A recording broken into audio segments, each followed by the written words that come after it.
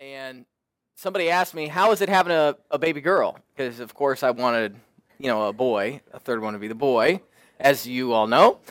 And I was thinking about it the other day, and I said, well, she's really good. She doesn't cry. I mean, hardly ever. Not yet. She sleeps a long time. The second day, I think, home from the hospital, she slept 4 hours at night. Can't beat that. Doesn't cry, doesn't really make a fuss. Just kind of, maybe I do like girls, I didn't even know it. Maybe I like baby girls. I don't know. They make my life easier. I know my two boys, they do not make life easy.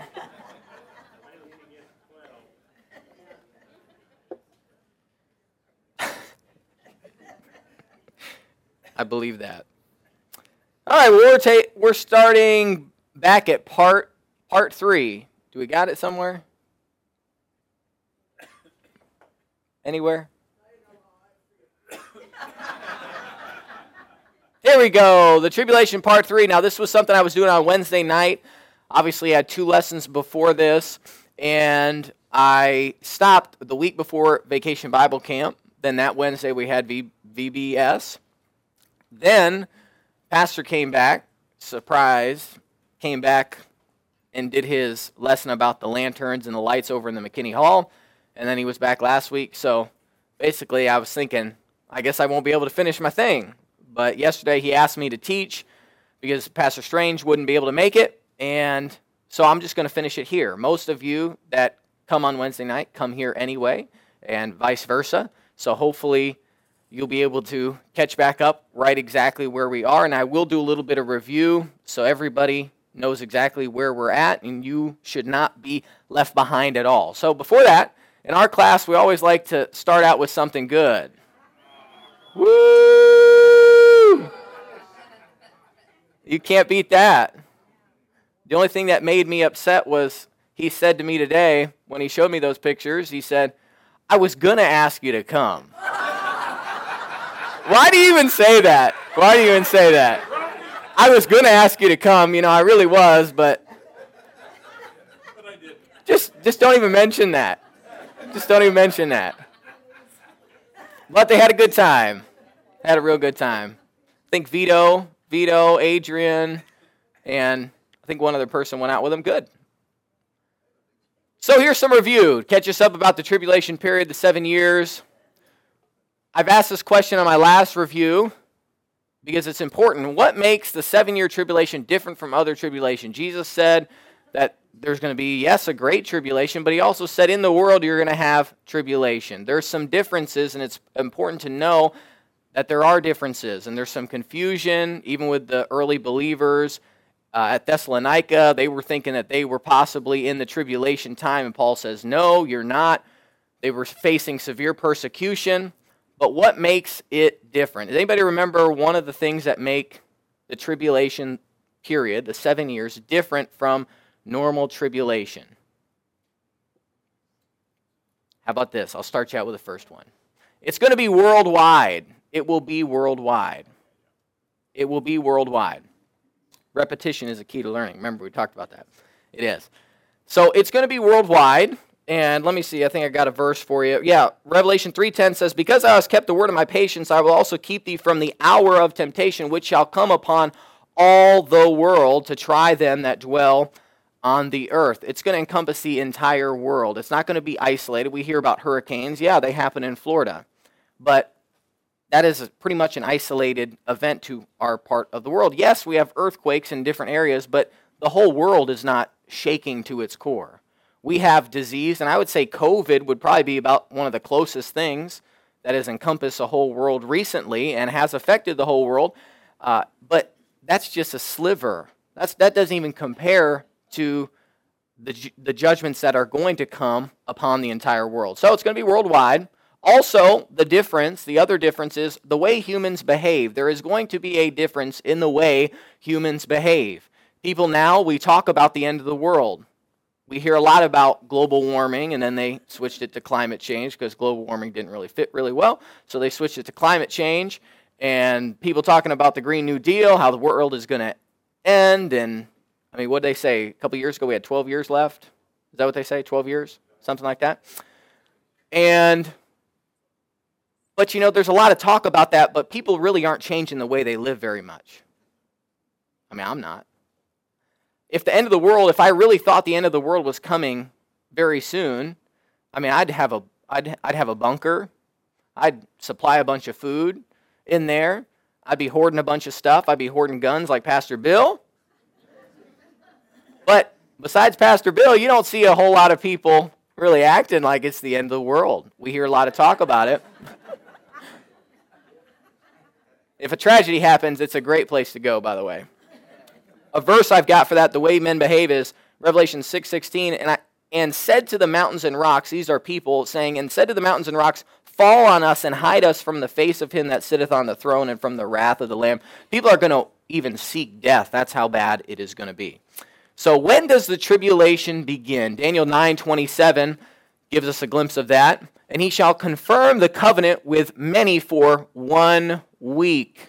That is the beginning of the tribulation period. And in the midst of the week, he shall cause the sacrifice of the oblation to cease. We won't read it for time's sake. But that is when it starts, is when that covenant is made. Revelation 6 through 19 describes the tribulation in detail. And 3 series of judgments, we've already been over this, was the 7 seals. Today we're going to look at the blowing of the 7 trumpets. We're going to look at the pouring out of the 7 bowls or vials. And some other things from here's are the 7 seals just quickly. The movement for peace on the earth, removal of peace and wars that engulf the earth. There's going to be famine, the death of a quarter of the earth. I want you to remember that for later in this lesson. Death of a quarter of the population of the world. Think about that now. I mean, if there's 8 billion people on the earth, a quarter is what, 2? 2 billion? That's a lot of people. That is a lot of people. Believers are persecuted and martyred for their faith. There's universal havoc, earthquakes, the sun darken, a lot of good stuff. Meteor, shower. And the 7th one is there is silence in heaven. And as soon as one judgment is finished, it picks up on the next one. So last time we met, we talked about the program of the Antichrist, is where we spent the majority of the lesson. And in the first 3.5 years of the tribulation, the Antichrist makes a treaty with Israel. He will invade and conquer Egypt, and Russia from the north moves down to take over Israel, but God supernaturally delivers them. You can read about that in Ezekiel, I believe it is 38, 39 is where it talks about that, and how the northern armies come down to pillage Israel. This is commonly referred to as the Battle of Gog and Magog, and how if it wasn't for God intervening, Israel would have been wiped out. But God allowed it to happen in the middle of the tribulation, and then, of course, with Russia out of the way, because God took care of it, the Antichrist will break his covenant with Israel and will set himself up to be worshipped. Notice that God actually allowed that to happen. God allowed it to happen. The world is not totally spinning out of control. God is in control. He knows what's going on, and he allows things to happen. So when you think that your world is spinning out of control, or that the country or the world in general, know that God knows what's going on. And he orchestrates certain events and allows certain things to happen to set up a bigger picture. We're just small-minded. I hate to say it. We're small-minded humans. We don't know everything that God's got going on, and so when tough times come in, know that God has it under control. So the Antichrist sets up to be worshipped, and as the political leader, some nations, yes, they attempt to stop him, but the Antichrist positions himself in Palestine as a religious and political leader of the world. This Antichrist he experiences, as it were, wounded to death. So he is going to experience, most Bible scholars believe that he is going to be dead. I mean, maybe an assassination attempt. We're not exactly sure. Maybe an assassination attempt, but definitely to the place where that guy's dead. I mean, like when Kennedy was shot.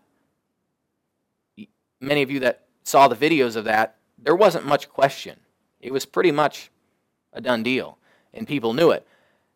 However, he's going to be raised to life, same verse, and his deadly wound was healed, and all the world wondered after the beast. That is going to get the world's attention. Some of them, they thought he was good before. Now they're going to think, wow, this guy is something special. But he's going to be energized by Satan, and he's going to be allowed to assume this role. And many people are going to follow after him, and they're even going to say, well, who can even make war against the beast? Then we're introduced to a second beast that appears, and this is the false prophet. And the false prophet, he doesn't promote himself. He promotes the Antichrist, the first beast. They even make an image of the Antichrist and force people to worship it. The false prophet allows this beast, gives it the ability to speak. How is that all going to work? I'm not sure. Is it technology? Is it a big scam? There's some other supernatural events that are happening anyways. I'm not really sure. But people are going to think that this image is really speaking, really talking, and they're going to be forced to worship it. And between the Antichrist, the beast, and the false prophet, between Satan, the Antichrist, and the false prophet makes up what is called the unholy trinity. And it's really just a slap in the face to God. And taking the same thing that God does, God the Father, God the Son, God the Holy Spirit, and the devil is perverting it. So, we jump to the 7 trumpets. We're jumping to the 7 trumpets. The first one we have here, there's going to be hail and fire. A third of the trees and grass are burned. The first angel sounded, as it were, and there were followed hail and fire mingled with blood, and they were cast upon the earth. And a third part of the trees was burnt up, and all the green grass was burnt up. Think about that, what that is going to do to the world. Just the third of the trees and the grass that are burned. And that's a lot. Think about paper. Think about houses that are going to be built. Think about how much stuff wood is used for. And it's going to be detrimental for sure. There's going to be this judgment on the sea. Revelation 8 and 9, and the second angel sounded, and as it were, a great mountain burning. Think about that for a moment. I highlighted I underlined as it were to point it out to you. A few weeks ago, I talked to you about the literal interpretation of Scripture and how we take the Bible literally unless it gives reason otherwise. What John is saying here is he says, what I'm seeing, it looks like this. Is it going to be an actual great mountain burning with fire? Not necessarily, but when he's writing, that's what it looks like to him. And we see that, I believe Revelation 9 has the most of those where it shows things similar to what they are. So think about that. And that goes right along with that literal interpretation of Scripture. This great mountain burning with fire was cast into the sea, and a third part of the sea became blood, and a third part of the creatures which were in the sea and had life died, and a third part of the ships were destroyed. That's a lot of death. We eat a lot of fish around here in Southwest Florida. We eat a lot of seafood. A third part of the ships. Think about how much stuff is. Half the stuff we probably have in our house came over on a slow boat from China. Just look somewhere. Made in China, made in China. It didn't get over here on an airplane. It came over here on a boat. Your Amazon package is not going to get here on time. I can tell you that. When a third part of the ships are destroyed. And the life. And so it's going to affect commerce. It's going to affect food as well. And people, this is going to even play on famine is going to be part of this. The third one we have here, as we move along, a third of the rivers. I guess I clicked it too many times. Let's see what we got here. One more time. Oh my goodness. I think I got it, maybe. Try it now. Oh my goodness. Here we go. We got it. A third of the rivers are polluted and many die. So not only that did the sea just get smitten, but also the rivers. And the third angel sounded and fell a great star from heaven, burning as it were, there it is again, a lamp, and it fell upon the third part of the rivers and the fountains of the waters, and the name of the star was called Wormwood, and the third part of the waters became wormwood, and many men died of the waters because they were made bitter. Why would people drink them if they're bitter? Well, how long can you last without water is a question. Not long. Some people say 7 days. I find that a stretch. Out here in Florida, it's about 3 hours. People are going to be thirsty. I mean, you see, we hear about these stories of people being stranded at sea, maybe on a small raft or some little floating object. They get so desperate, they start drinking salt water. You know what that does to the body, how it starts shutting down organs. Not good. Many people are going to die. Number 4, the sun, moon, and stars are darkened, and a third part of all of it, and it's pretty much probably going to be like Alaska, where your days and nights are all mixed up. It's dark at weird parts of the day. That's the only thing I can guess from it. And as we move into the 5th, 6th, and 7th trumpet judgment, you see here where I have it underlined, it says, "Woe, woe, woe to the inhabitants of the earth by reason of the other voices of the trumpet of the 3 angels which are not yet to sound." The next three judgments are called the woe judgments. Locusts torment those on the earth. And it says, "And the 5th angel sounded, and I saw a star fall from heaven to the earth. And to him was given the key to the bottomless pit. And he opened up the bottomless pit, and there arose a smoke out of the pit, as the smoke," there it is again, "as the smoke of a great furnace. And the sun and the air were darkened by reason of the smoke of the pit. And there came out of the smoke locusts upon the earth. Unto them was given power, as the scorpions of the earth have power. And it was commanded that they should not hurt the grass of the earth, neither any green thing, neither any tree, but only those men which have not the seal of God in their forehead." These are going to be locusts, but they're not going to be like any locusts that we've seen before. They're not going to go and try to pillage crops and destroy farmlands. They are going to torment people, and that is their only job.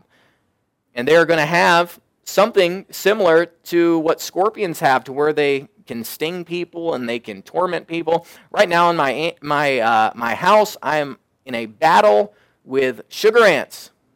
It is an ongoing battle. How many of you, last couple, maybe month or so, the sugar ants, they are everywhere. It's crazy.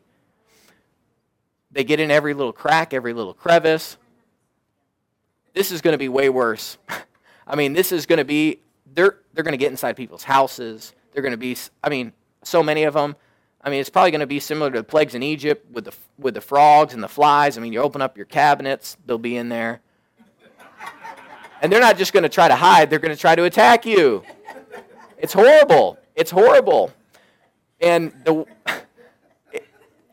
anywhere you look, that's where they're going to be. In your cars, you can just imagine how people are going to be hiding. And number 6. The great armies turn loose upon the earth, and a third part of the men die. And the number of the army of the horsemen were 200,000. I heard a number of them. A third part of the men. Now notice, under the 4th seal judgment, there was a fourth of the earth is going to be killed. And under the 6th trumpet judgment, an additional 1/3 is going to die. That is a lot of people. That adds up to just about 50%, I believe, if you do the math, of the earth's population. So say even right now, if that was to happen, 8 billion down to 4, just from that. And that's not including all the other judgments that we already mentioned, where people are dying from drinking the waters that are bitter, from other natural disasters and earthquakes. The population of the world is going to be drastically reduced during the tribulation period.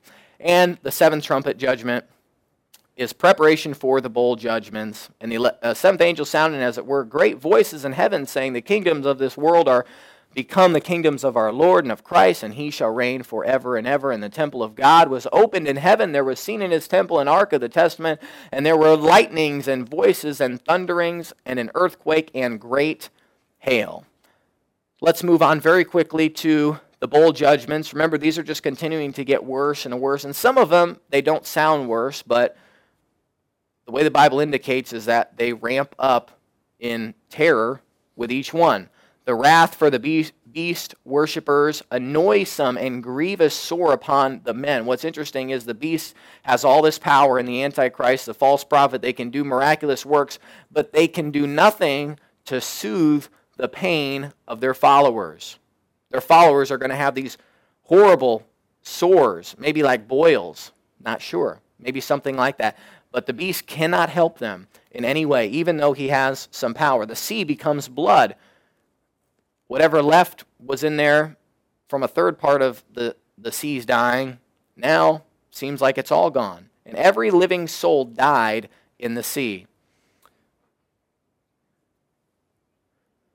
Number 3, the rivers turn to blood. So what little life we had left in bodies of water, even the rivers are drying up. Men are going to be scorched with fire. How is this going to happen? I'm not sure. Is it going to be, maybe it will be climate change. Maybe there will be UV rays coming down and scorching and burning people. Maybe that's how it goes. I'm not sure. Number 5, for time's sake, we're moving on here. The throne of the beast is cursed, and people, they gnaw their tongues because of pain. I've never experienced any pain even close to that whatsoever. Can't imagine it, but it has to be so bad where they'd rather chew on their tongues to give them some sort of relief to feel pain in another area of the body. It's kind of like when you're a kid and somebody says, "Ow, my finger hurts," and then so you just stomp on the person's toe so they forget about their finger. Kind of probably what it's going to be, something. I mean, just anything they can do to get any little bit of relief whatsoever. Number 6, the river Euphrates dries up. This is preparation for Armageddon. The great river Euphrates and the water thereof was dried up, and that the way of the kings of the east might be prepared.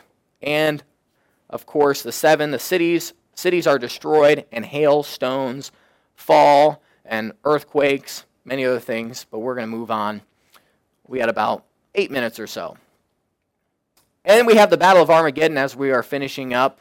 It says in Revelation 16:14, "For they are spirits of devils working miracles, which go forth unto the kings of the earth and of the whole world to gather them to the battle of that great day of God Almighty." After that 6th bowl judgment, the river Euphrates dries up, and the kings of the east go in and it speeds up their move into Palestine for this great battle. Of course, that's where the beast and the false prophet, that's where their whole organization is going. That's where their whole organization is going on at the moment, and they've definitely upset other people around the world, and they move in, and the armies of the east and west, they meet in the plain of Esdraelon, is the best way I can pronounce it, the area surrounding the mountains of Megiddo. Revelation 16:6 says, "And he gathered them together into a place that is called in the Hebrew tongue Armageddon." Armageddon. Now this term Armageddon gets used, I think they even have a movie out called Armageddon, and it's used in many different things. If you type in the word Armageddon, sometimes you don't, when you search it even like on Google, you'll see a bunch of things that aren't even about Armageddon, because it is a word that even the secular world uses to describe a cataclysmic, a horrible, end-of-the-world type scenario. The valley of Armageddon is approximately 20 miles by 14 miles, and it's 60 miles north of Jerusalem. And while this is happening, and while these armies are assembling together from all parts of the world, coming together into Palestine, while that's happening, there's going to be some fighting in Jerusalem, house-to-house fighting. I believe Zechariah 13 and 14 talks what's going to go on. I mean, horrible things, women even being, raped and horrible, horrible things. There's a conflict in the valley of Jehoshaphat. You can read about that in Joel chapter 3. And Isaiah speaks of Christ coming from Edom, which is south of Jerusalem. And in Isaiah 34, it talks about Christ having a bloody sword coming up from the land of Edom. So when we think about Armageddon, it's not just that one specific, one little location. I mean, there's a lot of activity going on in the land of modern-day Palestine right now, to where there's conflict going to be happening all over that area. And I think I should have taken that last sentence off. We'll find out. Here we go. And while they're fighting, Matthew 24, it says, "And then shall appear a sign of the Son of Man in heaven, and then shall all the tribes of the earth mourn, and they shall see the Son of Man coming in the clouds of heaven with power and great glory." There's going to be some sort of sign that people know that the King of Kings and the Lord of Lords is coming. Do I know exactly what that sign is going to be? Not sure. Pastor, he has mentioned before that maybe it's a cross. I mean, what other thing would you recognize Christianity and Jesus as but a cross? Maybe that's it. I'm not sure. But I know it's going to be something that gets their attention. And while they are in this battle, they are going at each other. But when they see this sign from heaven and they realize what's about to go on, they are going to turn from themselves and they are going to collectively direct all their efforts to defeating Christ when he returns. Revelation 19:9 says, "And I saw the beasts and the kings of the earth and their armies gathered together to make war against him that sat on the horse and against his army." I don't believe that when they first get together that they are collectively assembling so that they are going to try to battle God. They are going to be battling each other, and when Christ comes back and they see the sign, then they're going to say, wow, we've got to get together, and they direct their attention towards Christ. So, then we see Christ, he sets his feet on the Mount of Olives, and it splits in two. Acts chapter 1, we've seen Christ leave from the Mount of Olives, and he sets his feet back on the same place that he left. Zechariah 14 talks about that. Also, we see the destruction that is going to happen when Christ does return. 2 Thessalonians 2, 7 through 9. "And to you who are troubled, rest with us." This is for us. We're troubled at what's going on in the world today. We're troubled with what's going on in our government. We're troubled with what's going on with the heathen people of our world. We're troubled, yes, but rest with us when the Lord Jesus shall be revealed from heaven with his mighty angels in flaming fire, taking vengeance on them that know not God and obey not the gospel of our Lord Jesus Christ, who shall be punished with everlasting destruction from the presence of the Lord and from the glory of his power. It's not going to be much of a fight, even though they try to put up one. "And at the conclusion of the battle, the Lord cast the Antichrist and the false prophet into the lake of fire. And the beast was taken, and with him the false prophet. These both were cast alive into the lake of fire burning with brimstone." Christ completes his final stages of the battle, and it says that there was, after this, there was a remnant slain with the sword by him that sat on the horse, and the sword proceeded out of his mouth, and all the fowls were filled with their flesh. How is Christ going to defeat all these people? I believe with his word. With his word. The same thing, he spoke this world, this universe into existence. He's not going to have to lift his arm. He's not going to have to lift a finger. He's just going to speak, and it's going to happen. And we have Satan is going to be cast into the bottomless pit. This is our last verse. "And I saw the angel come down from heaven, having the key to the bottomless pit and a great chain in his hand, and he laid hold on the dragon, that old serpent, which is called the devil and Satan, and bound him 1,000 years, and cast him into the bottomless pit, and shut him up, and set a seal upon him, that he should deceive the nations no more, till 1,000 years should be fulfilled. And after that he must be loosed for a little season." And after the conclusion of this great victory, which we will be present for,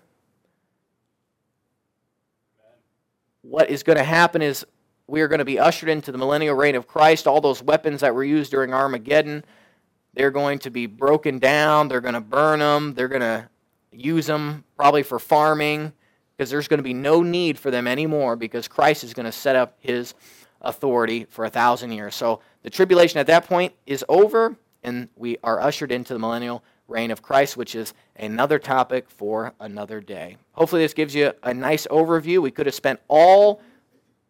probably spent 10 weeks talking about the tribulation and in detail everything, maybe even more than that. But that's where we're going to close it. I'm going to pray, and we will be dismissed to the main service. Lord, we thank you for the opportunity to go over some of these things. Thank you that we have such a clear picture about what is going to happen at the end of the world and how everything is going to work out. And because of that, we have hope that we know you are in control of everything. We don't have to worry about it. If we're troubled, we know that you're going to take care of all the details and you're going to make all wrongs right in the end.